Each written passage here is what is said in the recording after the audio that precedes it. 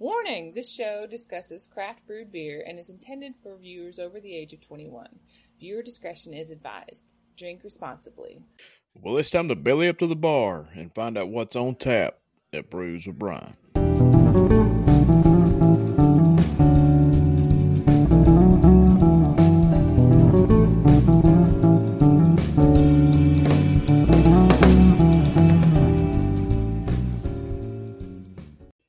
Hey everybody, and welcome back to another episode of Brews with Brian, your weekly craft beer review podcast.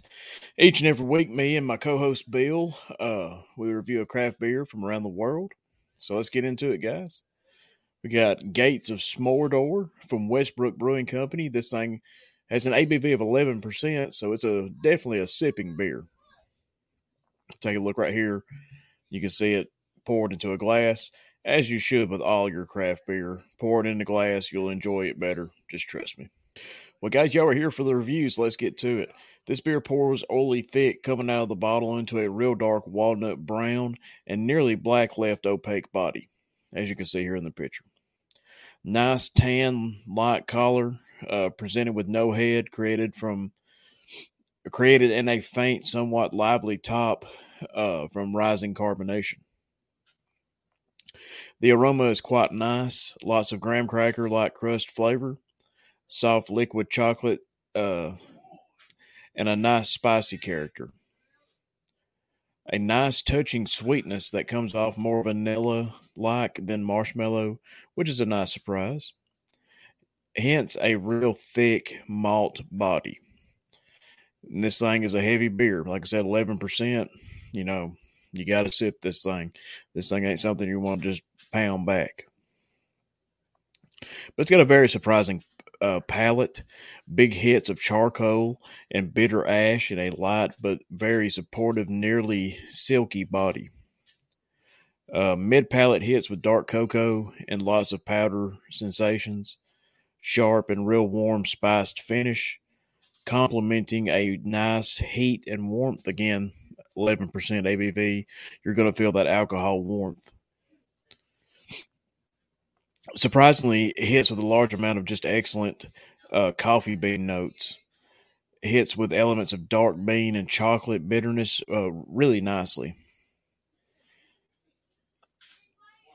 Really like the fact that this is more of a bitter chocolate and coffee accented with mild sweetness rather than a sugary mess, which it could have easily have been.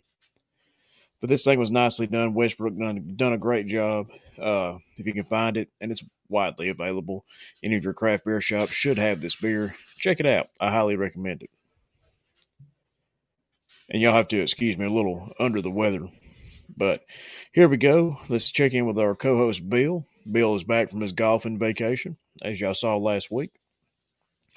Bill chimes in with his views of it every week. We'll see right here. Bill is pouring a beer into the Brews with Brian mug.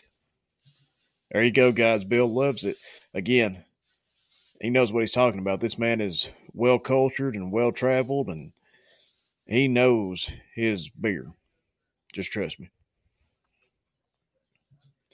And here we go, guys. We got the Brews with Brian bar trivia. Last week we were a little bit short for time. Didn't have a question, so again, no answer. But the question for this week: in 1995, which MLB team began playing in Coors Stadium? Do you know it? If you're a baseball fan, I bet you do. One more time. In 1995, which MLB team began playing in Coors Stadium? And we'll get the answer for that next week. Guys, just want to thank everybody for listening. Again, the show continues to grow each and every week, especially here on the Loaded Sports Network, as you can see in my brand new hat. If you'd like a hat, shoot an email to brewswithbrian@gmail.com, and we can see about getting you one. But guys, don't forget, you can check out the show on YouTube and Spotify for the video version, anywhere you find your favorite audio podcast. And guys, we hope we're part of your favorite group. But guys, don't forget, stop back by Brews with Brian, where knowledge is always on tap.